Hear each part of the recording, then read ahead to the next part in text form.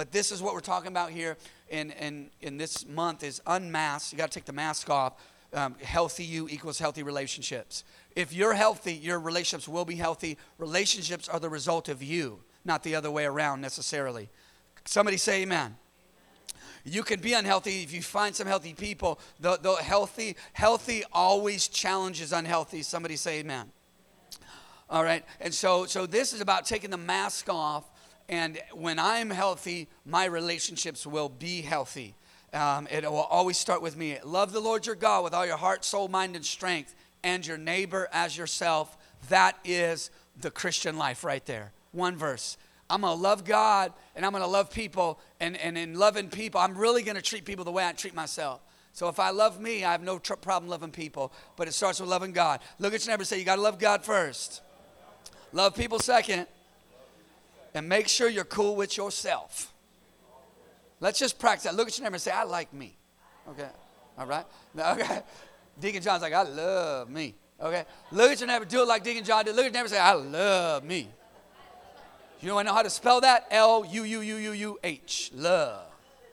I love me. Look at your neighbor one more time. Say it from your gut. Say it from your belly. Say, I love me. Okay. Some of you are looking at me like, this is getting weird, Pastor Sean. Just read the word, would you? Yes, I will. Let's pray. Father, we thank you for your word. We thank you for changing us, transforming us. We thank you for 2020, God.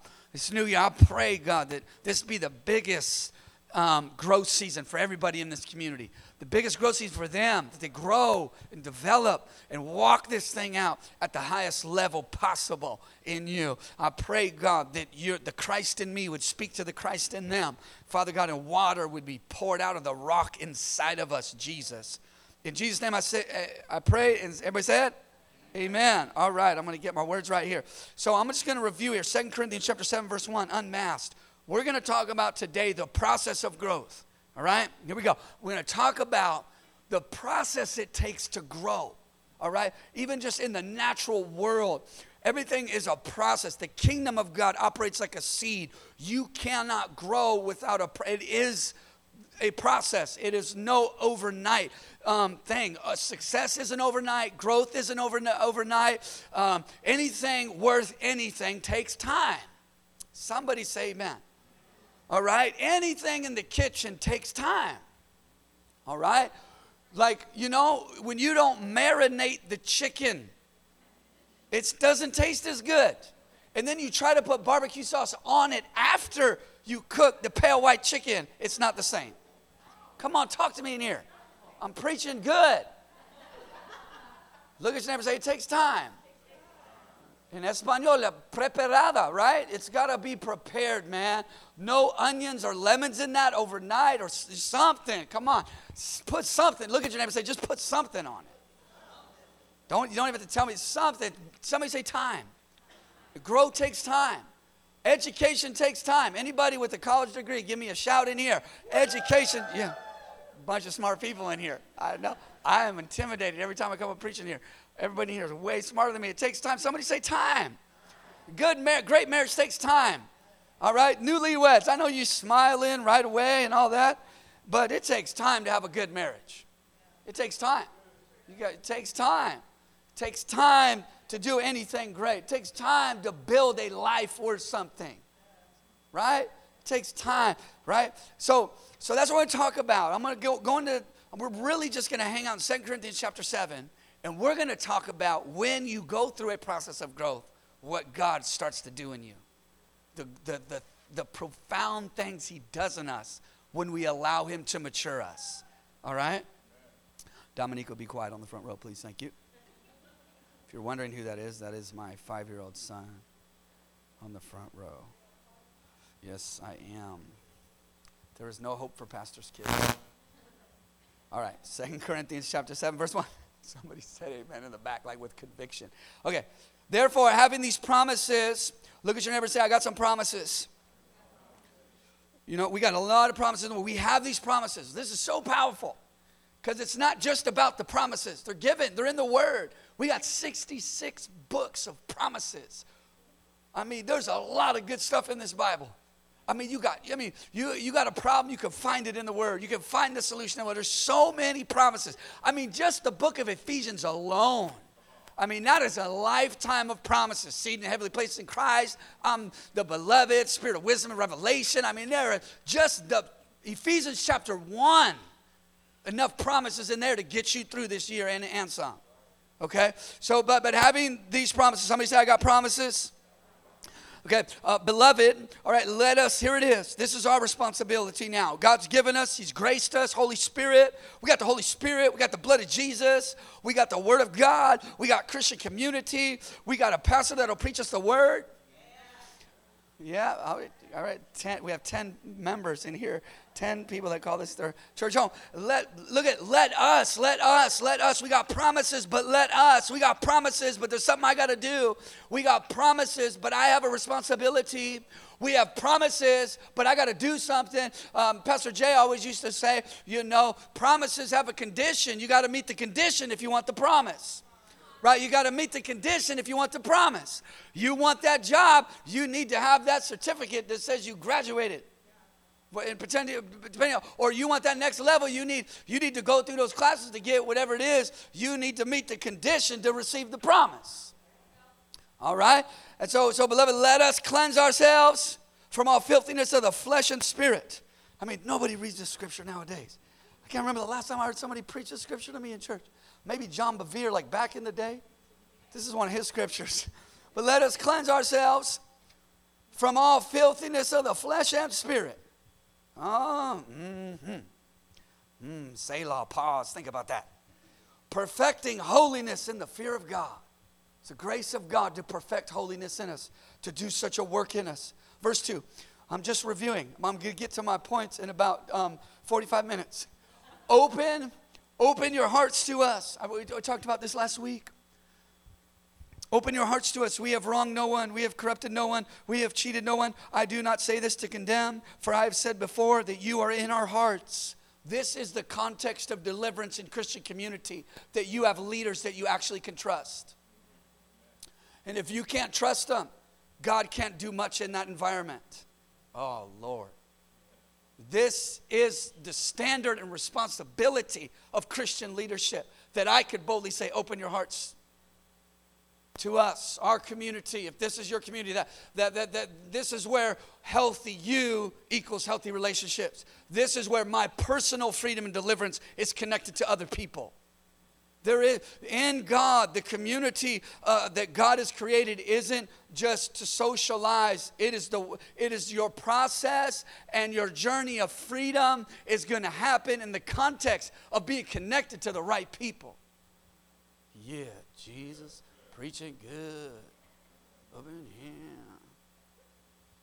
Yes, Lord.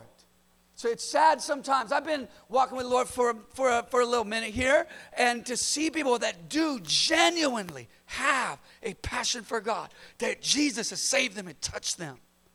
But because of maybe some of their issues or some of their experience with church community, they are closed off. They are boarded up. They got all kind of walls, and they can't grow, because the context of growth is going to happen when somebody else gets in your walls.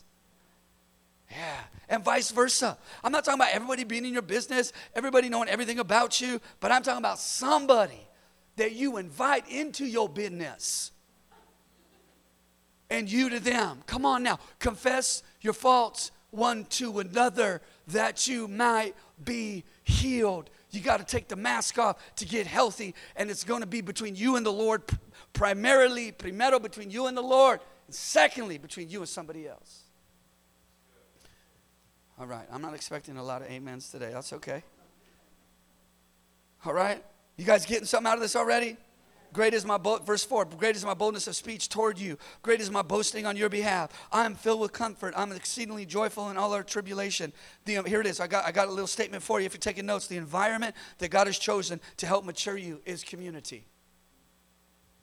The environment that God has chosen to help mature you in your journey is community. Verse 8, for even if I made you sorry with my letter, I do not regret it. Though I did regret it. I did, but now I don't.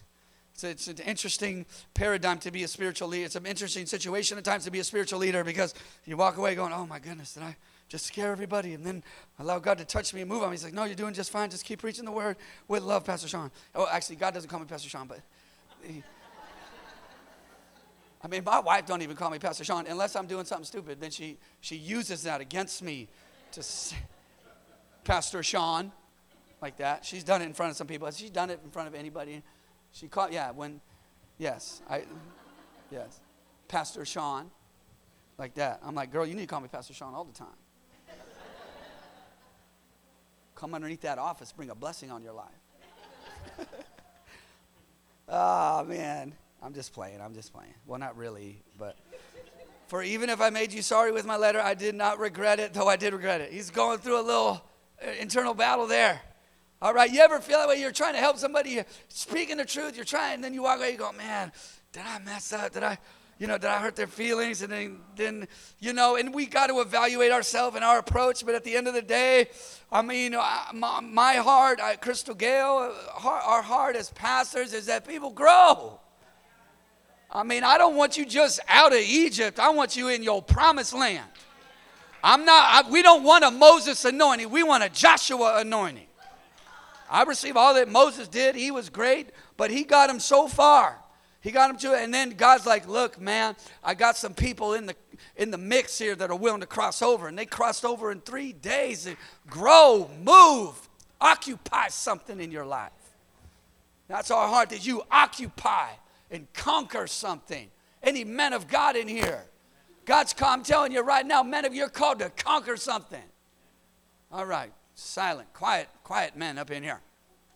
But I'm here to encourage you, men of God, that there is something that God designed you to occupy. I'm not saying to do anything, this isn't about anything negative. It is the Spirit of your Lord in you, man of God, to take ground in your life. Start with your soul, conquer some things, some struggles, some things you've been through, things you're fighting through. Conquer that thing and then move on to the next thing. Go conquer something. Do something. Come on. When they crossed over into the promised land, this is not my notes, but I'm going to run with it real quick. But Caleb was like, man, give me my mountain. I've been faithful. I've crossed over. Now, God, give me. There was something in that man, and he might have been looked at from society out of time. But now he's like, man, give me my mountain.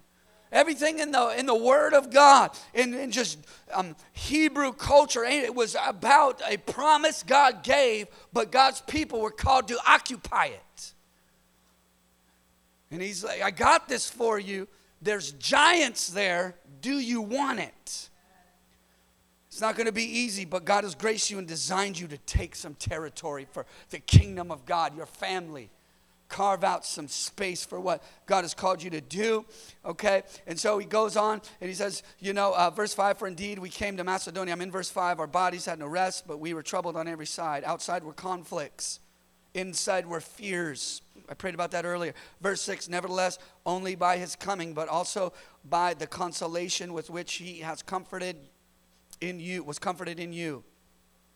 When he told us of your earnest desire, your mourning, your zeal for him, so that I rejoiced evermore. There we go again. That he was comforted by them, and Titus comforted by us by the coming of Titus. So here it is again, that they were going through things, and God used a Titus to comfort them. When you are, here it is. I got another phrase here for you, if you're taking notes. When you are in obedience, God will place people on your path to comfort you in your trials. It's how God works. Your trials will cause conflict, and God has a somebody for you in that. In this context, it was Titus. Take the mask off. Healthy you equals healthy relationships. I'll say it again. When you are in obedience, because this church, the Apostle Paul was in obedience. He sent Titus. Titus was sent to them by God to comfort them. All right? Here it is, verse 8. We're going to get into it now.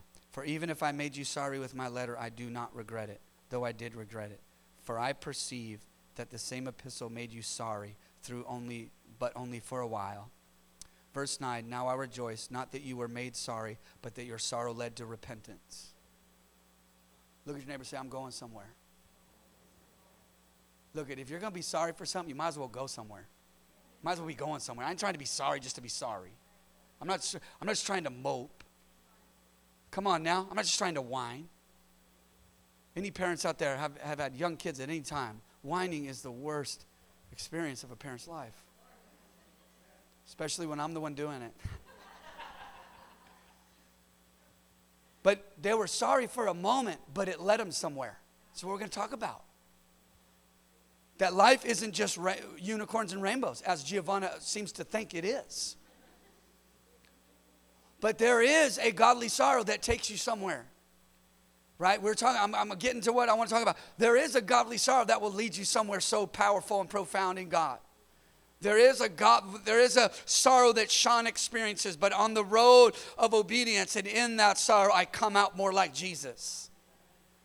Man, I'll be sorry for something. I'll feel the pain and the hurt of something I've done wrong and real genuinely feel and be sorry for that. Man, because I'm going somewhere and it's not forever. All right, godly sorrow isn't a lifestyle of sorrow. Godly sorrow is but for a moment, as the scripture says, and it leads you to repentance. It leads you to be more like Jesus. Like John the Baptist said, less of me and more of him. My sorrow is getting rid of me so I can get more of him. Sorrow is a spiritual exchange in God that you shed off you and get more of him. Lay aside the old man and his evil desires and put on the new man who's created in righteousness and holiness of the truth. Come on now. So we need to lay that joker to rest. The old man, all right? Sometimes that old man creeps up on us and talks through us and acts through us. And then we go, oh, Lord, I thought I was over that one.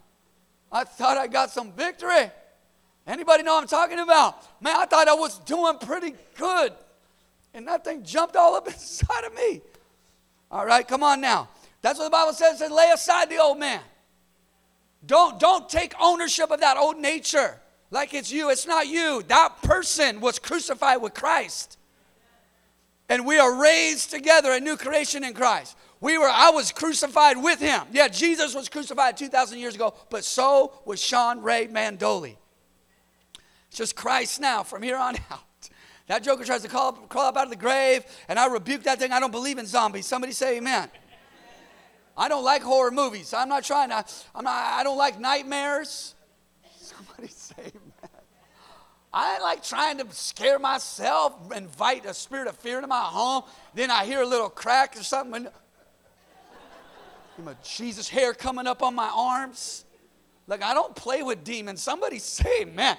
Even on a commercial, I'm like, change it. Praying in the Holy Ghost, watching the Disney channels. Come on, somebody.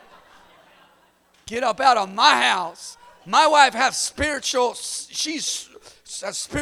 tentacles or something. Before the horror movie commercial comes on, she's like, it's like a deodorant commercial. She's like, change it. I feel like trying to enter our house. No, like, dang. Certain music, she could hear it. She's like, nope, change it. Somebody say, man. Look, I used to do that stuff when my old man liked that stuff. Even I would be the one acting like I wasn't scared, and I was scared. I'd be like position myself in the room where nobody could see my face, so I could. Well, you cut? No, I'm watching it. Not anymore. Somebody look at you and never say no more. Now rejoice, not that you were made sorry. This isn't some weird approach towards spiritually. Like I'm not like happy because people are sorry for their sin. In a sense of like, oh, like we don't want to get our kicks off of being sorry. It's not this weird thing, but that your sorrow led to repentance. Come on now. He's talking to a church. He's not talking, this isn't an evangelistic crusade. This is a local church. And he's like, man, it's good y'all are getting sorry for some stuff, but it's leading somewhere. Right? Because in Corinth, there was a lot of sexual immorality. Prostitution was rampant. It was a very liberal city. And I'm not getting political here. I just mean they would just do whatever. I'm talking spiritual here. I'm talking spiritual lifestyle. I'm talking morality. It was rampant. Immorality was rampant. No different than today in our world.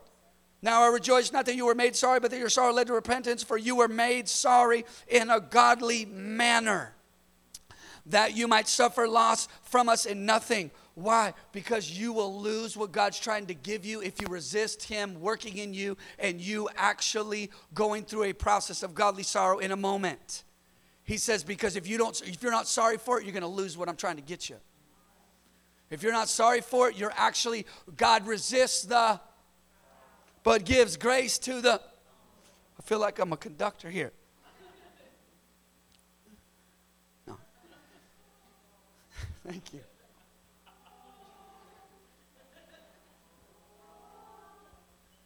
Oh, that's amazing. I feel so powerful. Humble, yeah, thank you, Tina. Thank you. Thank you. See, community.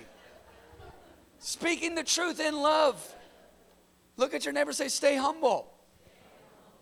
Look at your neighbor, say, my pastor is so humble. He's so no, nobody said that. What? For you were made, sorry, in a godly manner, that you might suffer loss from us in nothing. All right? For godly sorrow produces repentance, leading to salvation, not to be regretted. But the sorrow of the world produces death. Here it is. Here it is. We're getting into it here. All right? You guys give me just a few more moments. Dang, I'm doing good on time. Y'all are stuck now. Okay, here it is. I'm going to give you some definitions. I'm going to teach you something. The word sorry. Look at your neighbor and say sorry. All right? We're always telling our children to say sorry to each other. Right? You know, and it's so cute when they do it genuinely. The other day, they got in a little altercation.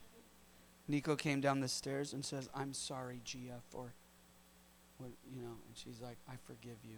I was like, oh, my goodness. I wish it was that easy for me. But sorry, it means to experience, you guys are going to love this, to experience deep emotional pain. Yeah. Didn't need the Greek for that, did you? Sadness, severe sorrow, grief. All right? Lepeo is the Greek word. It means is very intense and hence even used of the pain of childbirth. And so, what it's saying is sorry. David said, I was sorry for my sin. Sorry means you genuinely feel bad. That's what it is. We ought to feel bad when we mess up. The Bible talks about like that certain people, their conscience will be seared with the hot iron. I mean, they don't feel. Anybody that plays an instrument, they have calluses on their fingers. If I tried to play a guitar for a day, my hands would be bleeding because I'd feel it. But people that play, that's what it does. It produces calluses.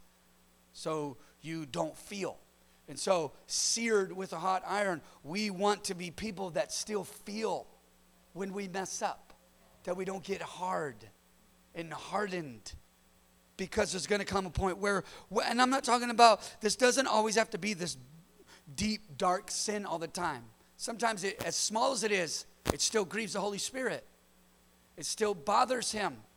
Anybody ever feel the Holy Spirit bothered inside of you, grieved because of something you did? It's a beautiful thing. It's a sign you're alive and that you have a conscience. Come on now. Praise God that people still feel that I can't just run my mouth and say anything. No. You know, I've done that. I'm working on this myself. All right, produces repentance. This is what it means. Works and produces a changed mind. So godly sorrow changes us. Godly sorrow produces repentance. It changes the way we think. It is God's method of changing us. A lot of people say, man, you need to read the Bible because then you'll renew your mind. Yes, but if you just read the Bible and you have no sorrow for you in the process of God putting his hand on something, you're just going to have Bible knowledge and you're going to be religious and hateful and disconnected from people. You got to mix your Bible reading with some tears. We got to mix our Bible knowledge with it actually changing us. Because I don't read this thing to know something. I read this thing to know a person. And when you get to know that person, you're going to change this person. And so Bible knowledge isn't enough. That's great, but that stuff's got to trickle down into here and start working on us. Attitude and behavior are more important than knowledge. Knowledge puffs up, the Bible says, but love edifies. Come on now. All right, here we go. Works and produces a changed mind. It transforms our nature. I don't want to get smarter per se biblically. Of course I do, and I love that. But it's not that I want to get smarter. I want my mindset to be changed. I want a changed nature. That's what we need. All right? Okay, so I'm getting ahead of myself. Leading to salvation. Here it is. So godly sorrow. Once again, genuinely feeling sorry for the wrong we do. It produces repentance. It changes our character. Leading to salvation. The word salvation is a comprehensive word. Actually, the name of Jesus is the word salvation. Yeshua, in the Greek, soterion. It's everything that God is. So it's salvation. Salvation just isn't saved from hell. It is the very nature of God imputed to us, given to us. We are partakers of salvation. We are partakers of the divine nature. Okay? And so here, deliverance. Here's some words leading to salvation. Deliverance, welfare, preservation, prosperity. Salvation is health, healing, wholeness. How many of you, we could all use a little more of that in actuality? Somebody say amen. Okay, here we go. Here's my first point. Sorry, guys. This is how we did the notes this time. But here it is. Godly sorrow leads to repentance, which leads to salvation. So what is this saying? That your growth is a process. You can't grow without some sorrow up in there. You can't grow without repentance up in there. And obviously you can't grow without the manifestation of who God is in our life, which is salvation. God's method, here we go. I'm going to read some notes here. Here we go. God's method of growth is always a process. Those that don't grow because they're avoiding a process. Hey, Jesus. All right, here it is, another one. The one indicator of spiritual maturity and growth is Christ-likeness. That is it. There are other things we do as we grow, but an indicator of true maturity in Christ is his nature, period. It is his nature. It is Jesus. That when you interact with me, I'm interacting with Jesus in you. That when we are done wrong, we bless Jesus. When we are done wrong, we forgive Jesus.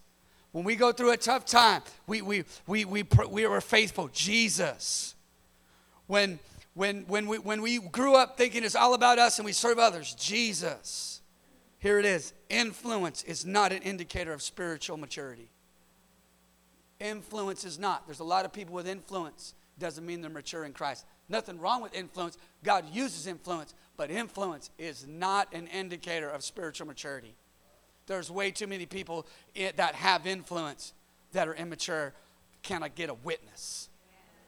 And this is the thing, even God gives people influence, but just because they have influence doesn't mean they're mature.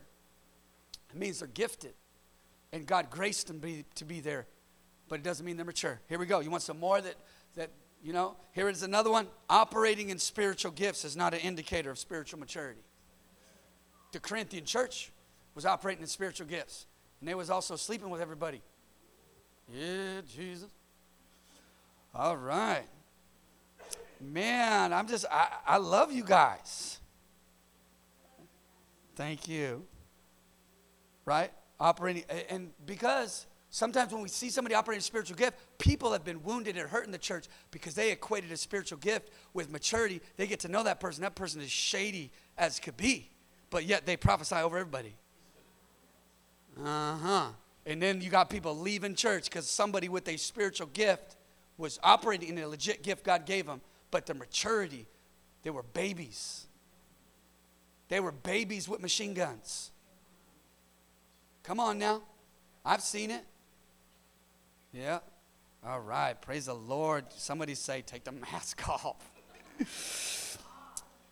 Bible knowledge is not an indicator of spiritual maturity. There's people that know the Bible way better than all of us put together. But they don't have an ounce of love in them. That is not maturity. That's reading a book and being able to retain information. And then it comes out their mouth all twisted. Like that is wrong. Yeah, anybody ever experienced somebody with a lot of Bible knowledge, but they are a mess?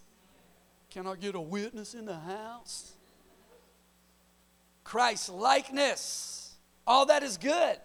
Not the bad stuff, but spiritual gifts and influence and Bible knowledge. All that is in the Word. It's part of your journey and walk with God. But those things are given by grace, not by maturity. Oh, man. Gifts aren't given because you earn them. Gifts are given to people because God graced them. And they need to steward that by actually cleansing themselves with the filthiness of the flesh and spirit so that when it comes through, it's clean. Look at your neighbor and say, I just want to be clean. All right, here we go. My second point. Here we go. Verse 11. You guys all right? We're almost done. You guys getting something out of this? All right. For observe this very thing that you sorrowed in a godly manner. Now we're going to talk about these things, and I'll go through them quickly. I'm going to read the verse, and then we'll talk about them for a second, okay? What diligence it produced in you. Somebody say diligence. What clearing of yourself. Somebody say clearing of myself. What indignation. Somebody say indignation. What fear. Somebody say fear. We're talking about godly fear here, okay? We're not talking about the fear of man. We're talking about the fear of the Lord. It says what vehement desire. That's a fancy word. Somebody say vehement desire. Here we go. What zeal. Somebody say zeal. What vindication. Somebody say vindication. All these big words that none of us really know what they mean until we look them up. At least that's my story. In all things, here we go. You prove yourselves to be clear in this matter. You prove yourselves to be clear in this matter. You see the process? You proved yourself to be clear, clean, pure in this matter. Okay? We're all going through something. We're all on a journey. And God is maturing us. And through that process, there's seasons of this. There's layers to this where you go through a process like this, and then God's like, man, you did it. You're clear in this matter. You graduated from this thing. You step from, Giovanna's in first grade. She's going to step over into second grade. She's going to be clear in this matter. She's going to take her little test at the end of the year, and she's going to pass with flying colors in the name of Jesus. And then she's going to go to second grade. So we got too many Christians that are been in church for 20 years are still in first grade. Because it ain't easy to grow. It's painful. Sorrowful. Anybody want to grow? I mean, it ain't always easy to grow. Parenting isn't about skill. It's about maturity. Being a husband isn't about making money, although my wife definitely wants me to be able to make some money, but it's about maturity. At the end of the day, running a business, being a pastor isn't about gift and ability and strategy. It's about maturity. Being a successful single person in this world isn't about this or that. It's about maturity. I'm here to tell you right now, everything God has for you, the one thing standing in between what God wants to give you, the promise, and where you are, is you need to grow to it and grow through it to get it. Here we go. All right? All those things. Therefore, although I wrote to you, I did not do it for the sake of him who had done the wrong. He's talking about somebody doing them wrong. And they had to, doing them wrong. They had to go through a process of maturity. God wasn't concerned about what they did wrong. Neither was their pastor or spiritual leader. He was like, you are clear in this matter. You grew. You grew. It's not what they did. It's you grow. It's not, some of the worst, anybody ever been through something tough and you responded well through it. You walked through it and you grew through it. You're better because of it, not bitter. That's what he's saying. Look, this ain't about who did you wrong. Look at this. Read this word. Take it home with you. It's not about what they did. It's about that you grew and what it produced in you. It's amazing. You don't have to get overly complicated to grow. Just keep living and things will happen. And you will have to respond as a mature believer in Christ. Hallelujah. I want to grow. Okay. Keep living. Just keep living. Growth isn't far from you. And growth isn't hard to find. But it is sometimes hard to achieve.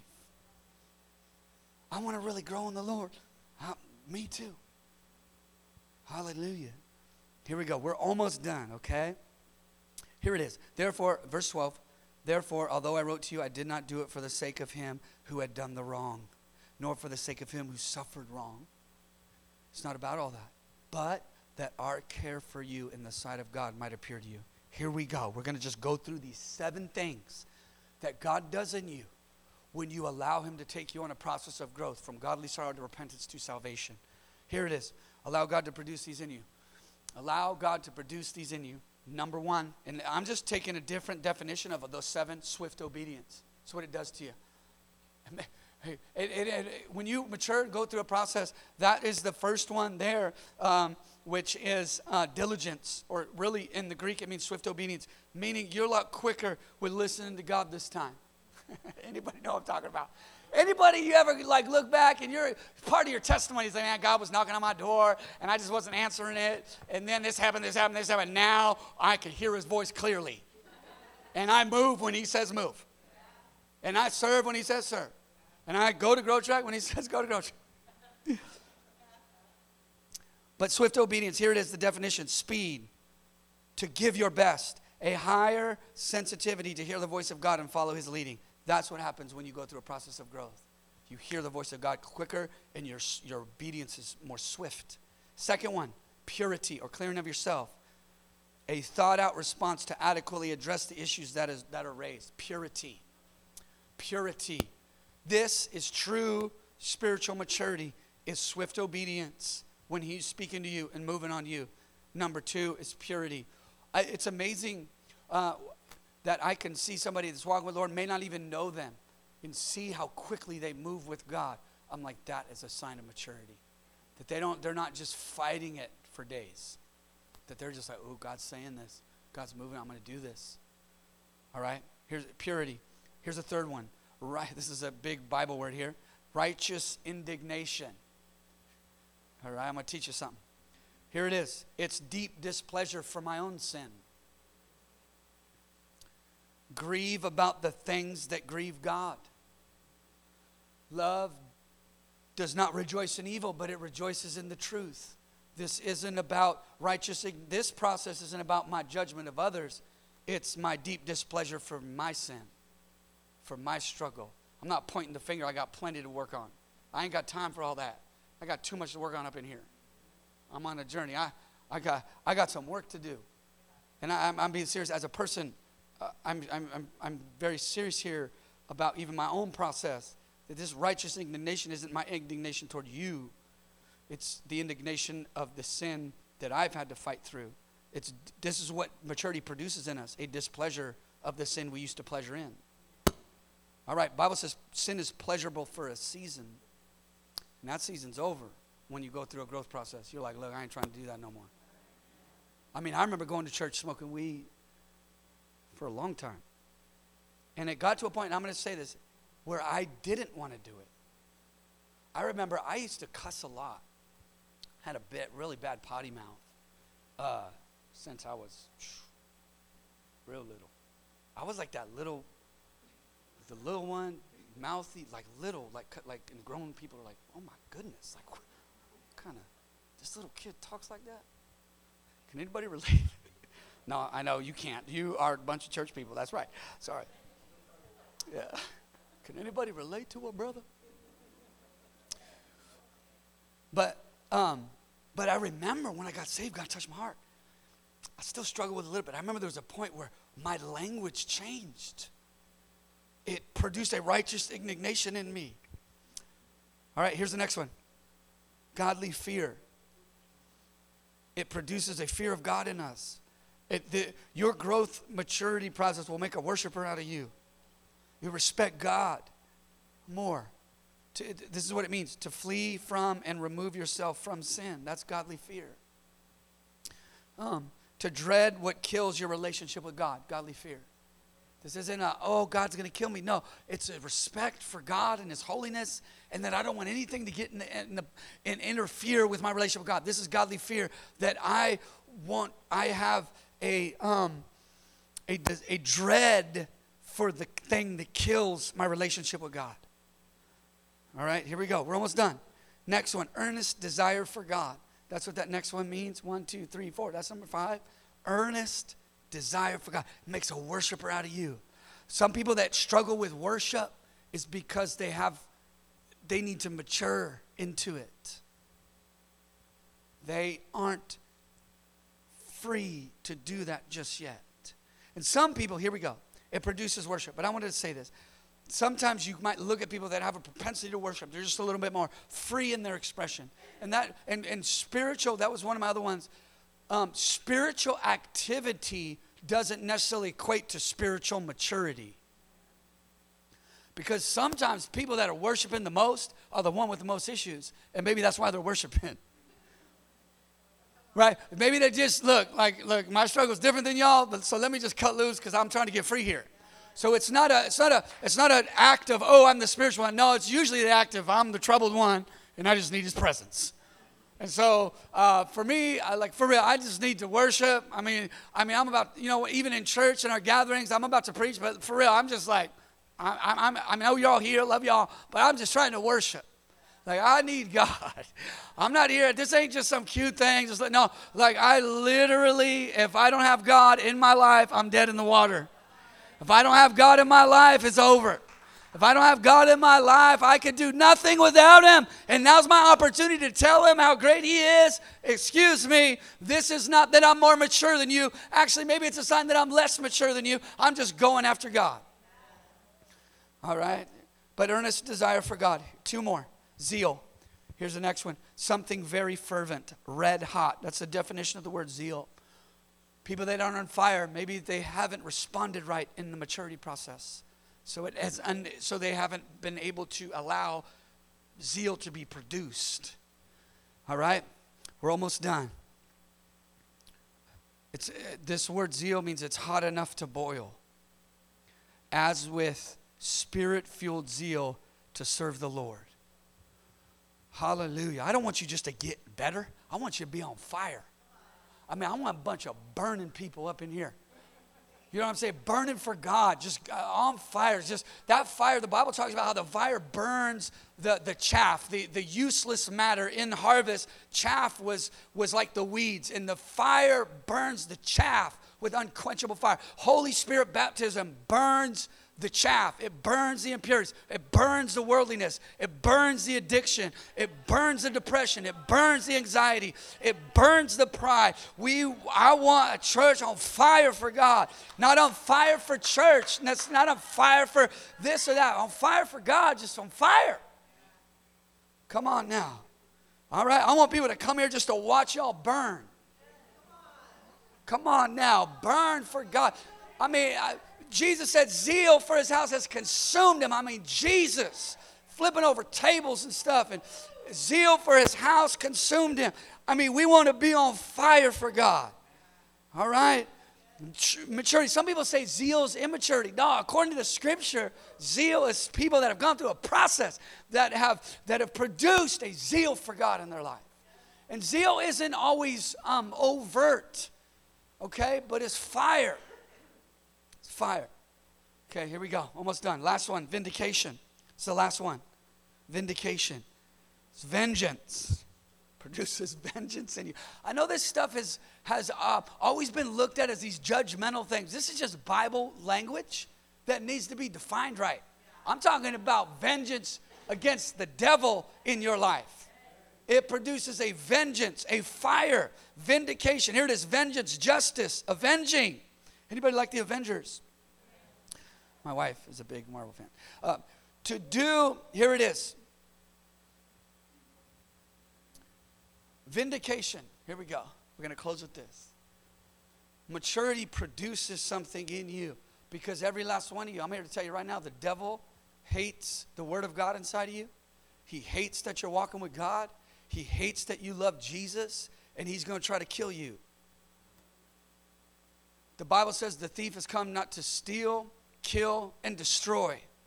And when you say yes to God and you're willing to walk through a process of saying, God, man, deal with this stuff in me. God, thank you for putting your hand on this. God, thank you that I feel the wrong and I'm going to walk through this. This isn't to stay in the sorrow for a moment, but I'm going to walk through this and it's going to produce in you a vindication.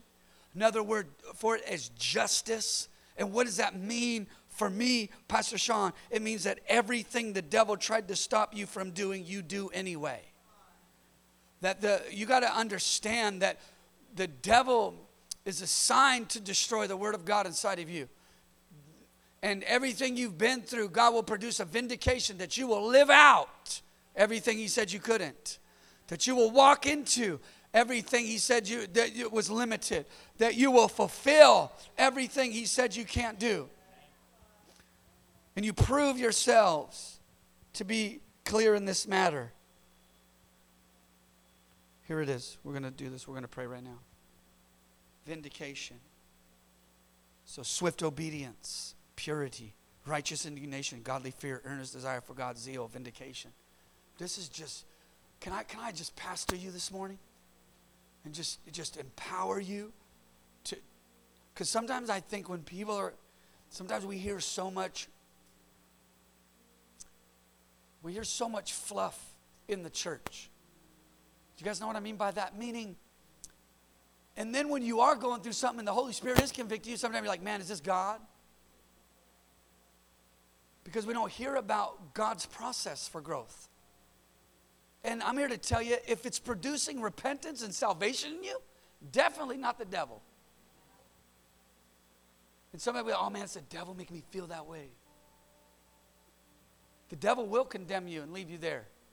But God will convict us, and conviction doesn't feel good. And just because it doesn't feel good doesn't mean it's not God. The fact that you feel tells me you're sensitive to the Spirit of God.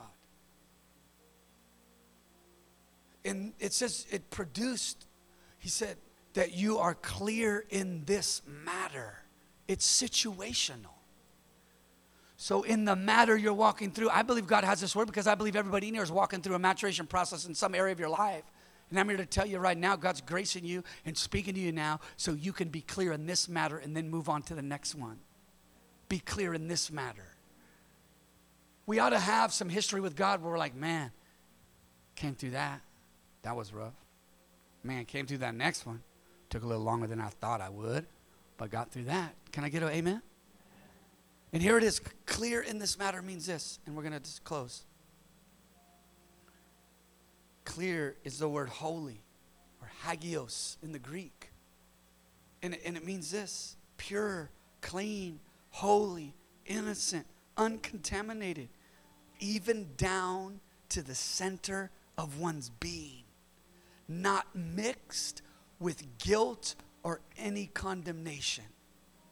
Clear, free, godly sorrow for a moment leads to repentance that produces repentance that leads to salvation. Leads to salvation. Every head bowed, every eye closed.